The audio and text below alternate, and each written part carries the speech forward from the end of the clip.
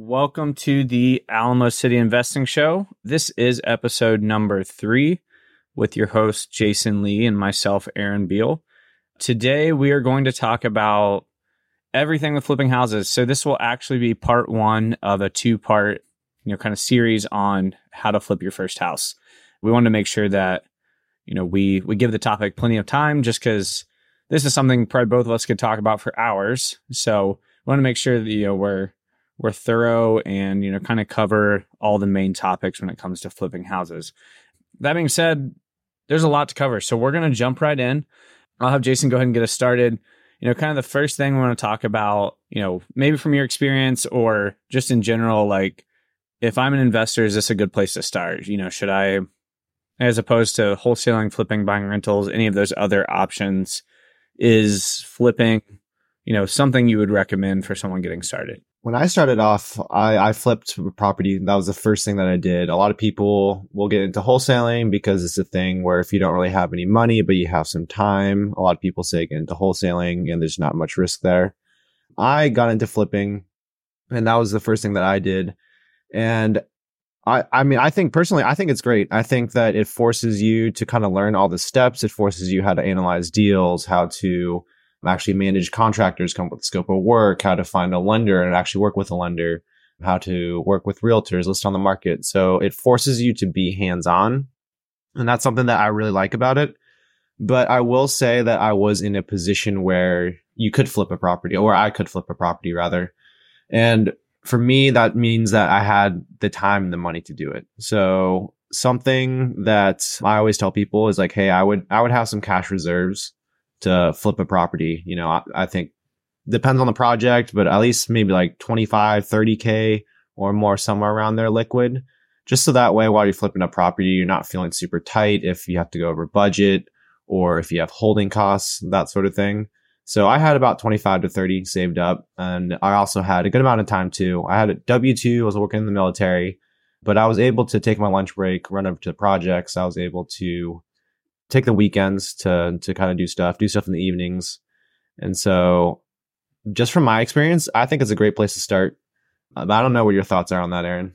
I feel like it's very accessible, I guess is my thought on it, where, we've talked about wholesaling or buying off market deals in the past, and that, potentially takes less money, but I think is probably a little harder to start, whereas if you have the resources and really just kind of commit to finding a flip, like you can do that pretty easily. Whereas getting a wholesale deal and wholesaling it can be an entire process where, with, not that we'd necessarily recommend buying something on the MLS, but, that's an option for flipping, buying from a wholesaler.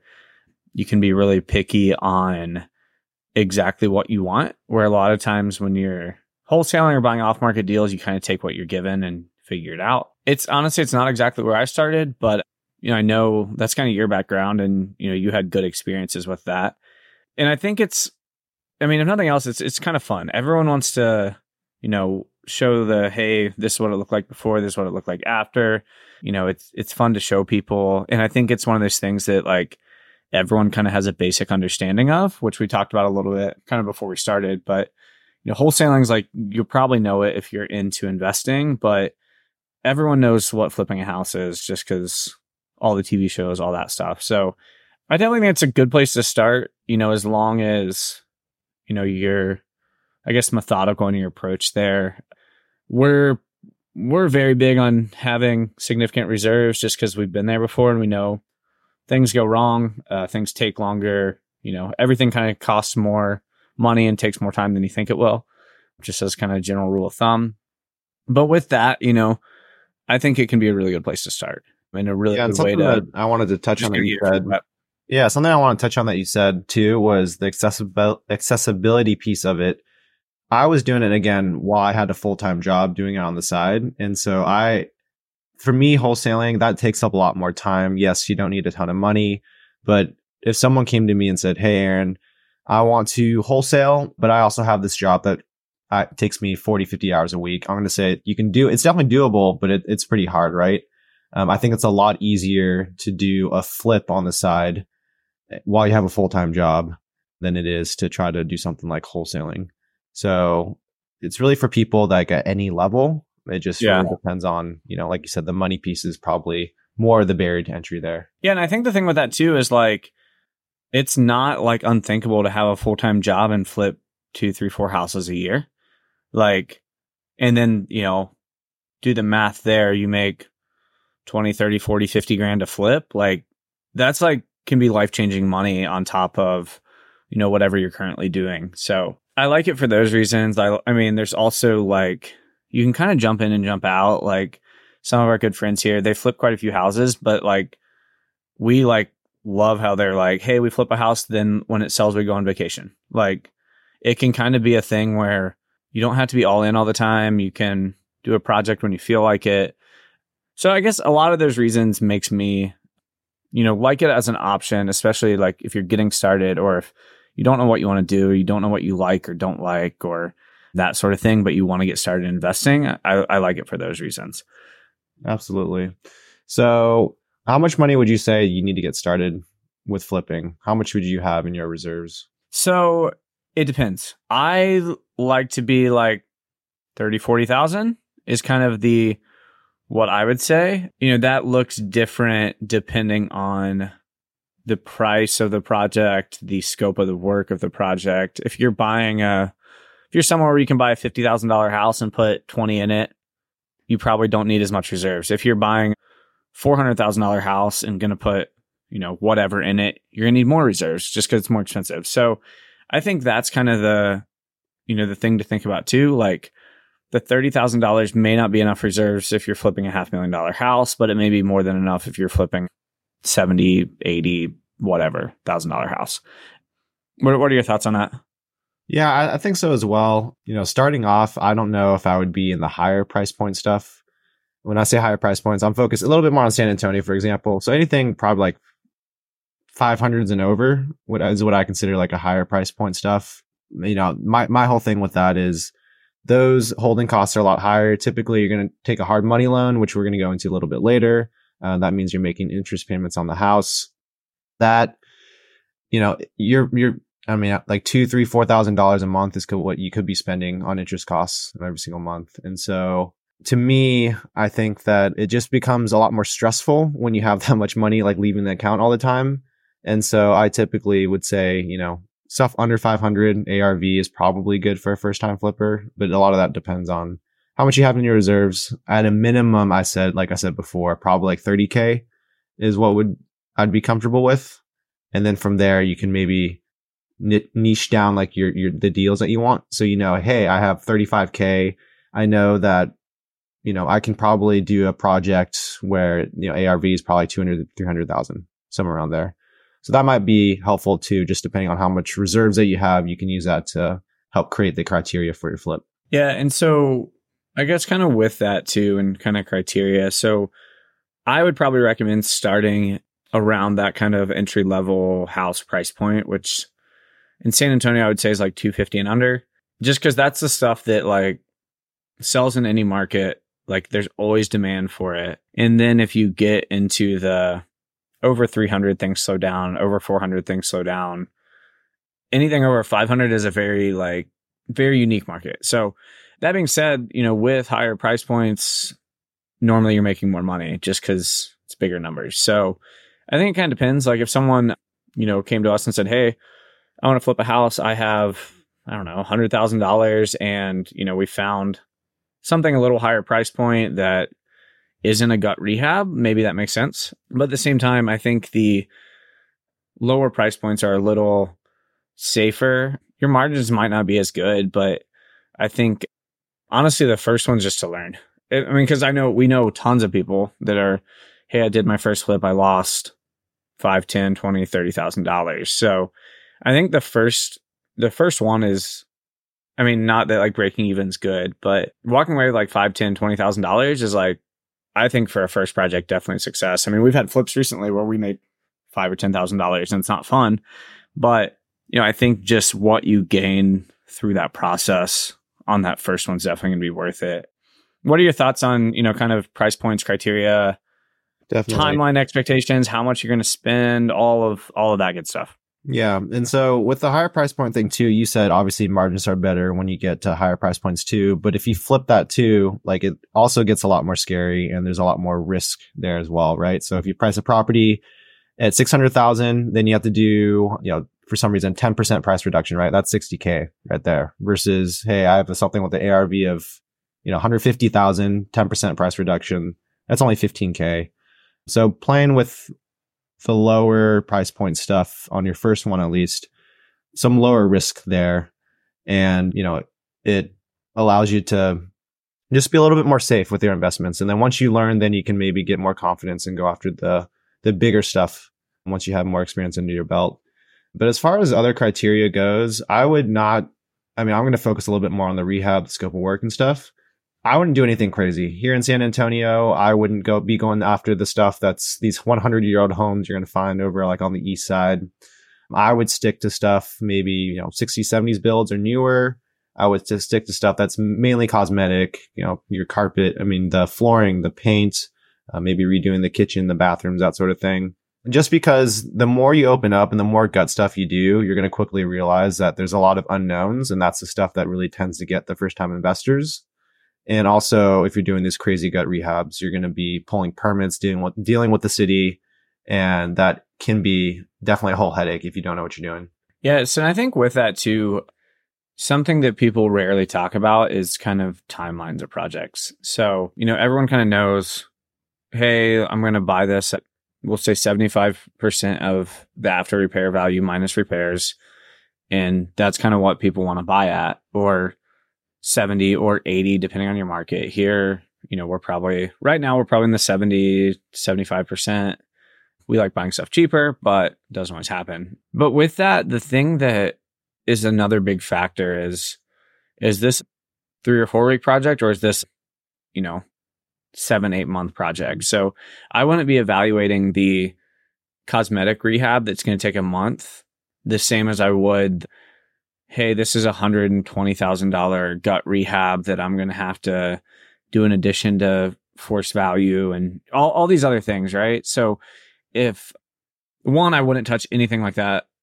Personally, I wouldn't touch anything like that ever because we don't like doing those. If that's like your specialty, fine. If that's your first project, I definitely wouldn't do that. There's just a lot more that goes into, how do I do an addition? How do I, what's it cost to rewire a whole house? Like all of these, big factors, but also like the time expectation. So a 75% deal that takes a month is not the same as a 75% deal that takes 10 months. So I don't think people normally look at that. They're just like, oh, well, it's 75% minus repairs. It's good. Whereas if we're selling or rehabbing something like that, like if we're wholesaling it, we will be selling it a lot lower than that because you have to factor in that it's going to take forever. And with big projects, there's more issues. There's, I don't know, you're going to open up stuff, things are going to cost more than you thought they would. Just with the more, like the bigger scope of work, the more opportunity for things to go sideways or go wrong or whatever. So I think that's a big thing too. When we talk about, hey, I want to get into a flip, it's like, we're going to jump into some of the areas in town we like and kind of the pros and cons of different areas. But, I think that's the big thing of like, hey, the 80s house and the 1920s house are very different projects. Anything to add to that, Jason? Yeah, I would say just the 4 things I'd stay away from as a new flipper. 1, anything that's, these 100-year-old historic homes and anything really in historic districts. San Antonio has these historic districts and neighborhoods, pockets, and you can look online. There's like, if you type in like San Antonio historic district map, you should be able to find them. The reason why I say stay away from those is because those have certain rules and regulations that the city requires if you're to rehab them. So that way they can keep some of their like more original features and stuff. So quick sidebar in historic districts. So the biggest thing with those is pretty much you can't do anything on the outside. You have to keep kind of the original facade. I looked at a house several years ago that an out-of-state investor did in a historic district, and they took all the stone off the house, and the city was like, you need to put all the stone back on the house, while they had like a pile of rocks in the front yard. So that's the kind of stuff that can happen, like getting different doors, getting different windows. All of that is something that has to go through a whole, like, follow these design guidelines or go through this like approval process if it doesn't. There are people that do that and like that stuff. I wouldn't recommend it. We don't do it. Anyway, continue. It's just harder to price stuff too. Like the $150 window normally you can buy at Lowe's turns into the $400 window because it needs some certain special glass. Because it's wood and custom and has to look like it's from the 20s. Yeah. Yeah, exactly. So I would stay away from anything like old or historic. The second thing I would stay away from anything that has a stop work order. So, these are people that maybe were rehabbing a home and then the city got onto them because they didn't pull the permits correctly. And now it's on the city's watch list. If you're on the city's watch list, I forgot the name of it. It's what's the team they call it? They have a special, like a strike team. Yeah, the strike force team. So that name should tell you everything about it. But these guys, and go ahead. Yeah. And so with that too, like you would think, right? And I've done this before. I bought a house that was the previous people got red tagged for everything. You would think that you come in as the new owner, like, hey, I want to do everything right, that they would want to work with you, but they don't. Like you're still getting double feed for everything. You're still getting they have this team of the worst inspectors to deal with. And then the unknown thing of that is you start dealing with contractors and you're like, hey, I need a plumber. And the plumber realizes who they're dealing with. So they're adding on fees because it's going to make their life hell. So it just becomes this thing where even if you have the best intentions in the world of hey, this person did this wrong, I don't do that, I'm going to do everything by the book and everything right. The city gives zero shits about that and still, drags you through everything. So quick side note on that. Yeah. And it'll also add, time to your timeline too, because the strike team doesn't care if they don't care about your timeline at all, right? If they don't have time to come check out your property, they don't care about the inspection. And I've even had it where they sent one inspector out to inspect me for something, passed it. Later on, I need another inspection, different inspector that came for something else and said, oh, I know what the last inspector told you, but I don't care. These are my rules and you have to follow my rules. So half the time I feel like there's no rhyme or reason to do this stuff. It's just they try to make your life hard. Yeah. And I've had one where they passed me on framing and then the mechanical guy came out and said, okay, we also saw this in the framing. We don't like that. And it's you already told us it's fine. Yeah. You're also not the framing it's just endless jumping through hoops. Yeah. You're also not the framing inspector. So yeah. So I would definitely stay away for stuff that already is on the city's watch list. And then third, I would pretty much stay away from anything that requires to do an addition, like a crazy addition, right? Because there are some people out there that are like, oh, well, this house is only 1,100 square feet, but I saw this comp over here that's 1,800 square feet. So I want to do this 700 square foot addition. I would likely stay away from those because you're starting to get into new build territory.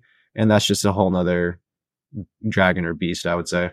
But do you have anything to add on that new construction stuff or the giant addition stuff? No, I think that where there's times when it makes sense, not necessarily doing an addition, but maybe it's adding a bathroom, which if it's a pier and beam house, it's a lot easier than if it's a slab. So some stuff like that where, or maybe it's there's a second story that's unfinished and kind of an attic that's, a full 7-8 feet tall, whatever. Maybe it's finishing something out like that. That kind of stuff I think can work. But yeah, doing an actual addition or even converting a garage, I think can be fine if, comps support it, you do it well. I hate converted garages, but there's a case for them in certain places. But yeah, the actual pouring new foundation, doing new structure, I'm not doing that. Yeah. And so those are the three things that I would absolutely stay away from. And then you can get into things of hey, I probably wouldn't do it on my first flip, but people have and they turned out fine. So for me, a big one's foundation, right? We live in San Antonio. There's tons of foundation issues everywhere, especially once you get into the Northeast, Converse, that sort of area. And so would you recommend that someone came across a flip, seemed the numbers were good, right? But there's foundation issues. Would you recommend that they go for it or they not? What would you say? I mean, if you can avoid foundation issues, perfect. The reality is if you're flipping houses in San Antonio, you're going to deal with foundations. So I wouldn't really be scared of them. Which is interesting because I think people that come from other places, a foundation issue can be very major. Here, I mean, not that they're not major, they're very common though. So if it's pier and beam, it wouldn't scare me at all. But we've also said don't do pier and beam houses. So there's kind of that. Even on slabs, we do a lot of foundation repairs on slabs, and we have, good contractors for that, which I think that's the biggest thing. But the other thing that, is, I guess, less of like a science, but when I'm walking through a house with a slab, I'm also kind of taking mental notes of where the foundation's off and where we potentially have plumbing lines. So if it is like a sunroom off the back of the house and that's where I know the foundation's off and I know there's literally no water lines that run through it, I'm a lot less scared of fixing the foundation, because you may disagree with this, but my concern with foundations isn't moving the foundation, it's breaking, water lines or sewer lines when you fix the foundation. So to me, that's the biggest thing, which we've only had happen a few times. Well, 2 of those times. Very recently, we've had several. Yeah, a few of those times happened this last few months. But depending on what that looks like, if you have to tunnel under the house, it gets crazy expensive to fix sewer lines. So, that's one thing that it's not like a super defined process, but I'm kind of like, just trying to take mental notes of, hey, where's the foundation off? Oh, it's like right in the kitchen or, right by this bathroom. I'm a little more concerned of, if I move this, is it going to create more issues? But that being said, we're not very scared of foundations. If you could stay away from them, awesome. But the reality is it's just kind of part of it. And as long as, you take that into consideration and you run your numbers with it and you work with a reputable company that has a transferable warranty, it shouldn't cause any issue in selling it. And agents around here also know foundation problems are pretty normal. So they're not going to, steer a client away from a house with a repaired foundation just because it's just part of it. Yeah. Side note on that foundation, when you're flipping, make sure to go get that transferable warranty. The buyer's going to want it. You're going to need it. You don't need to use these, crazy companies like Ramjack or, Permapure, those sort of companies. But just make sure you get it, because the buyer's going to ask. And if you don't have it, they're going to be pretty skeptical to buy the house. I mean, okay, so that being said, one caveat. If it's we bought a house that was off by 13 or 14 inches and there was literally a fault line in the house, I wouldn't want to touch those again. We did it and it was fine, but it was a lot of broke the plumbing line. They fixed it once, they came back and re-leveled it again because it still wasn't right. And even when it's done, it's still not right. It's still not perfect. Something that's majorly off like that on a slab, I would stay away from. If you're 3, 4, 5 inches, I wouldn't really worry about it. But anything else on that stuff before we move on? No, just quickly summing that up. Pier and beam, not a big deal. It's pretty easy to fix. Slab, just be conservative with your numbers, planning some contingency costs. And if you're able to, get a second opinion on stuff, right? If you don't really know and it seems a little bit off and you had your foundation guy go and you don't really know how to read their bid and that sort of stuff, obviously ask them. But hit up me and Aaron, hit up people that are flippers before and just ask them for their opinions on it. We're more than happy to give us our opinion. We're always glad to, share contractors and stuff like that too. The thing that has always been kind of weird to me with foundation contractors is you talk to 3 people, you get 3 different plans on how to fix it. So, you're going to have one that says, hey, I have to fix everything. I have to do, all new everything, a bajillion piers. The other one's going to say, hey, we can do this or this. So it's always very different. We've literally had 3 or 4 bids and they're all completely different on how they're going to fix the problem. So that's one thing to look out for. But yeah, if you come across that and you're in San Antonio, reach out to us. We have a few foundation people we really like. So, but yeah, so next, let's jump into just kind of talking about different areas of San Antonio and what we like, what we don't like, what we'd stay away from, or, I'll share my screen for people watching this, and then, we'll also kind of talk through different areas so you're not just, completely, lost on where we're talking about. But so obviously San Antonio's pretty geographically big, a lot of different neighborhoods, a lot of different pockets. And with that, you have a lot of different types of homes. And so the area that I'm going to start off the bat that almost every flipper will tell you, most of them don't like it and wouldn't recommend it for their first. Oh, there we go. Aaron's pulling up the map. They wouldn't recommend it for your first flip. I've done one here, lost a lot of money. Aaron's done one here, lost a lot of money. There's definitely money to be had, but not by newer investors, I would say, is over on the east side of San Antonio. So when I say the east side of San Antonio, I'm talking just east of downtown. So that's Denver Heights area, mainly. Aaron's zooming in on the map here. Yeah, Denver Heights, Jefferson Heights, basically anything between like the Riverwalk area and used to be the AT&T Center, now like the Frost Bank Center. All that, it's basically, it's just an area that is slowly being gentrified. And there's all these promises with the city pouring in money. Like there's supposed to be this Essex City modern project that's been supposedly up and come in the past like 10 plus years. And all these, promises for money to be dumped in there. So when you drive through that neighborhood, you'll see one house that's like recently flipped, sold for, 300,000-400,000. And then next to that, you see a house that's completely dilapidated, probably hasn't been touched in, 60, 70 years, that's fallen apart. I mean, honestly, there's just the reason why I don't enjoy flipping there is one, ton of inventory. Like if you go on Zillow right now and you check out all the homes that are for sale that are recently flipped, there's going to be dozens and dozens. So tons of competition.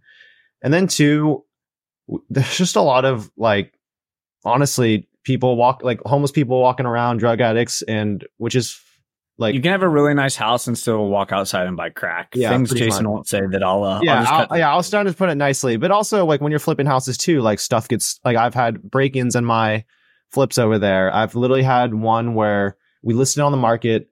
There was a showing and the buyers walked into the house and they looked all the way to the backyard and there were just some crack addicts like shooting up in the back. And they literally waved at them and they continued on their business. Or the thing that is even more frustrating than people breaking in that we've both had happen is when people just like throw a brick through your window or your door or whatever for no reason. They don't steal anything. They just throw a brick through the house. So there's some nice neighborhoods over here. There's some better than others. There's some very key dividing lines like, New Braunfels is a big one. You don't want to be on the wrong side of New Braunfels. Walters after that. That being said, though, like it's a really hot place for flipping.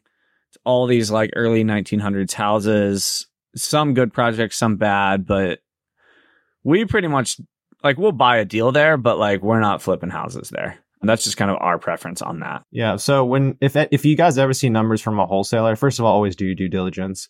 But second of all, like for as many great comps as they're going to provide, there's probably a lot of not so great comps that are being left out because again, there's just so much inventory over there that there's going to be comps everywhere. So that's cool. That's the first piece. Let's hit some other neighborhoods. So the other one on the list of like I don't love it is this, west side of San Antonio. And so just if we're talking about San Antonio in general, kind of this whole downtown area is going to be your kind of 1900s houses.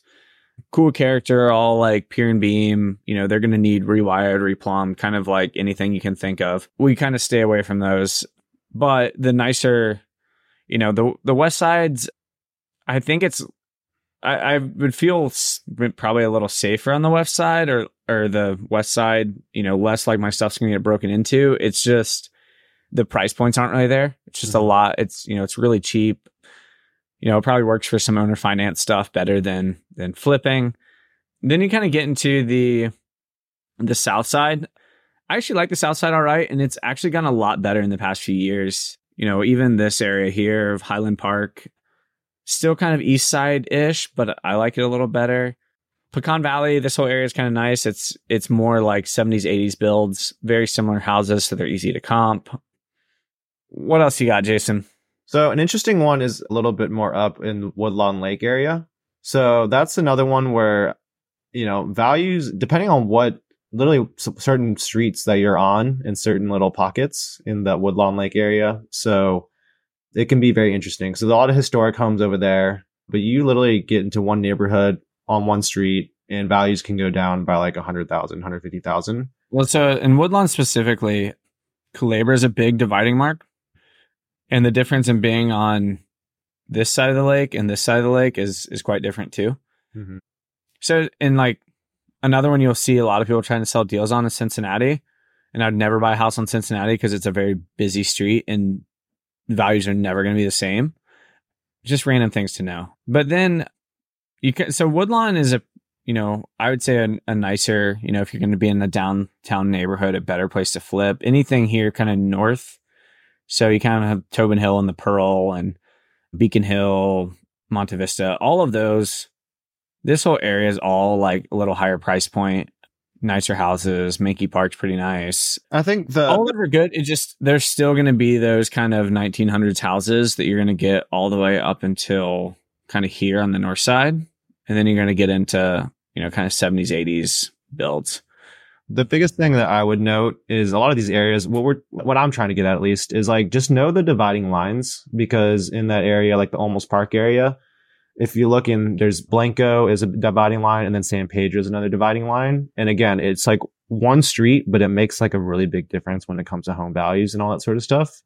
So when you're looking at a lot of these neighborhoods close to downtown, just double check like what where the dividing lines are. If you don't know, like ask someone that knows the area, because it's very easy to accidentally pick comps over here and it will completely throw off your ARV. So let's go out a little bit more. And honestly, this is kind of as we get further out, that's the areas we probably like more. You kind of get outside 410 and you're getting a little newer houses. So, this inner loop 410 and then kind of between there and 1604, the outer loop, I would say you get, houses that are, 70s, 80s, 90s, early 2000s built, depending on where you are. That's the stuff we really like just because it's more predictable. A lot of times it's more cosmetic work. A lot of people really like this northeast side area. I would say I'm kind of indifferent on it. But a thing to know too, like Windcrest is a like very nice northeast neighborhood, really nice, cool, big houses. But the difference in being in Windcrest and not in Windcrest is, Camelot's like a little sketchy. But, the difference in being in Windcrest and Camelot could be $100,000.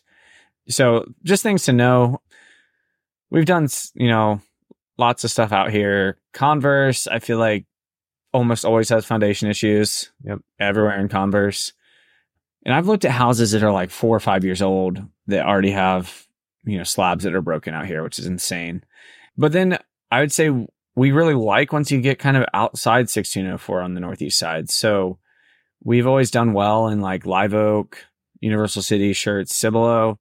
All that stuff I ran off, I would say is a little nicer neighborhoods, and we always do really well there. So would you agree with that, Jason? Yeah, I would. I love Universal City. I've done like 5, 6 different flips there, and all of them have sold really fast. We had one recently that we flipped, listed last week, a week and a half ago, and it was on a contract day one, which is very odd for this market. So I very much enjoy once you get a little bit further out inside of Converse, Windcrest area to that Live Oak, Universal City area. And over to the left, I guess, towards the northwest side. I like the northwest side too. That was actually the first flip where what I did back like 5 years ago. And people just like the northwest side too. It's pretty safe. You can get a lot of like 80s builds, 90s builds, that sort of thing. And so I'm talking a little bit more like inside 1604, like 78245 or 49. Like this area? Yeah, like that kind of area. Like 49 area. Great Station, whatever. Yeah, all those areas. I very much like. I think. Yeah, they're all.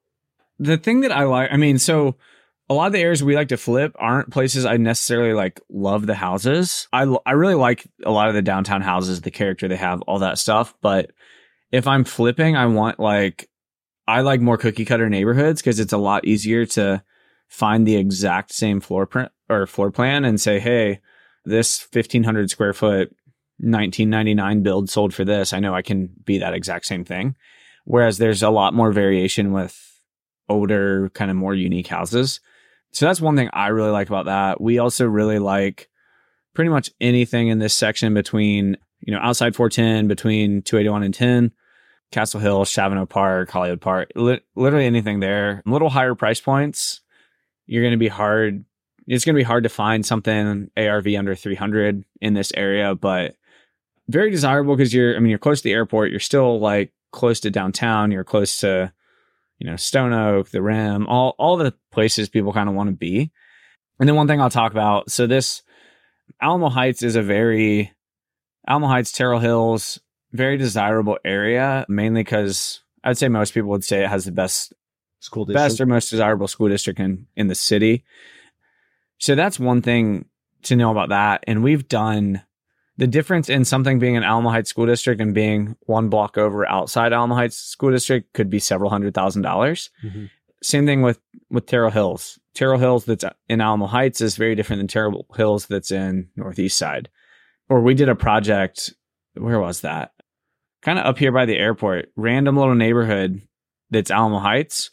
But the difference in, us being able to sell that for a lot more was the Alamo Heights school district. So, we knew that and we were able to price it higher because we knew we were pretty much giving someone, a house that would cost them, $200,000 more if it was in Alamo Heights proper, but they still got the school district. So knowing some stuff like that can, be super helpful.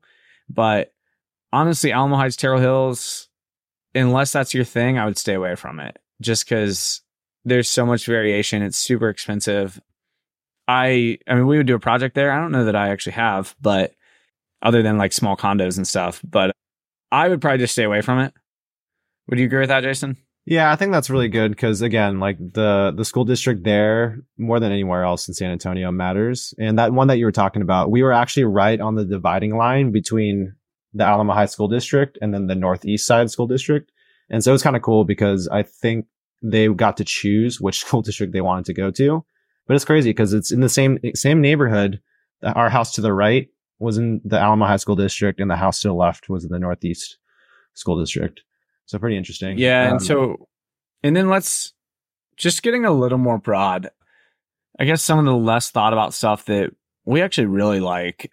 So we do projects pretty much anywhere within a few hours of San Antonio. But some of our best deals are in some of these kind of outskirts towns. The one exception I would stay away from anything by Medina Lake because it's like you can have the nicest house in the world and it's free. The most recent stuff I've looked at Medina Lake is it's like 3% full.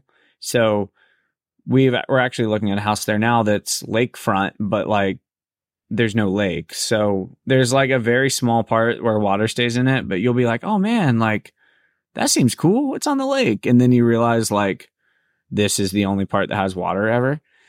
So yeah, don't let the map fool you. There's no water there. Yeah. Right now. I just like the values just aren't there. Stuff sits. It's weird. But, a lot of these other places we've done really well. So, we've done projects in Devine, Poteet, Pleasanton, Floresville. A lot of these we've done mobile homes, which I think are really good options for people getting started too, because the price points are normally a little cheaper and they still are more targeted towards, first time buyers. So they sell. But, we do quite a bit in Seguin, McQueenie, kind of this area. I love New Braunfels. We don't do a ton of deals there, but we like when we get deals there. They seem to go well. New Braunfels is, one of the areas that's growing a lot between here and Austin. We love stuff in up 281 all the way up to Canyon Lake. We have a house right now in Blanco. What else? Kerrville. We've done a handful of deals in Kerrville that have actually always gone really well. The thing once you get into some of these, kind of outskirts is there's a little less demand because people are, scared or kind of more unfamiliar with them. But those are places we've done really well. The struggle with some of that is getting contractors to travel the 45 minutes away or whatever that looks like. But if you can, there's normally pretty good demand with selling and you can normally get cheaper deals on stuff that's not like in the city. You agree with that, Jason? Yeah, I think we're going to move on. The last thing I'll say, though, and this is kind of just like a general thing as far as location goes, is I would be wary to buy anything where it's right next to some railroad tracks, like right across the street from it pretty much, or anything that's like right next to the highway. Because it's a lot of the intangibles of like, I don't know. This is going to affect the values for sure because nobody wants to hear, cars going on the highway all the time and getting that pollution or whatever. But it's hard to quantify that, right? Like, you might find the right buyer that doesn't care. It might sit forever and you have to price it $30K lower than you thought and it still might not sell. So I would just be careful of some of that stuff too. Yes. I mean, with that, I don't think that there's like a standard, like, or at least if there is, I don't know of an equation for that kind of stuff. It's more like, cool, you can take your chance and see what happens. But yeah, I mean, so hopefully that kind of summarizes, different areas of San Antonio, what we like, what we don't like, stuff we like to stay away from. But man, I think we're out of time for this first part. So hopefully that was helpful. Tune in next week for kind of the second part of this, where we're going to jump into how you run your numbers, how you fund deals, how you find contractors, how you manage projects, all the stuff of like, hey, we found where we bought a house. Now what do we do? Is going to kind of be the second part of this. So hopefully that was enjoyable. Thanks for staying along for the ride. And yeah, so we will continue next week. If you want to follow me or Jason or connect with us, the best way is probably Instagram. Mine is just at aaron.bihl. Jason is investor Jason Lee. And yeah, we're always glad to answer questions and DMs, help however we can. Feel free to hit us up, and we will be back next week.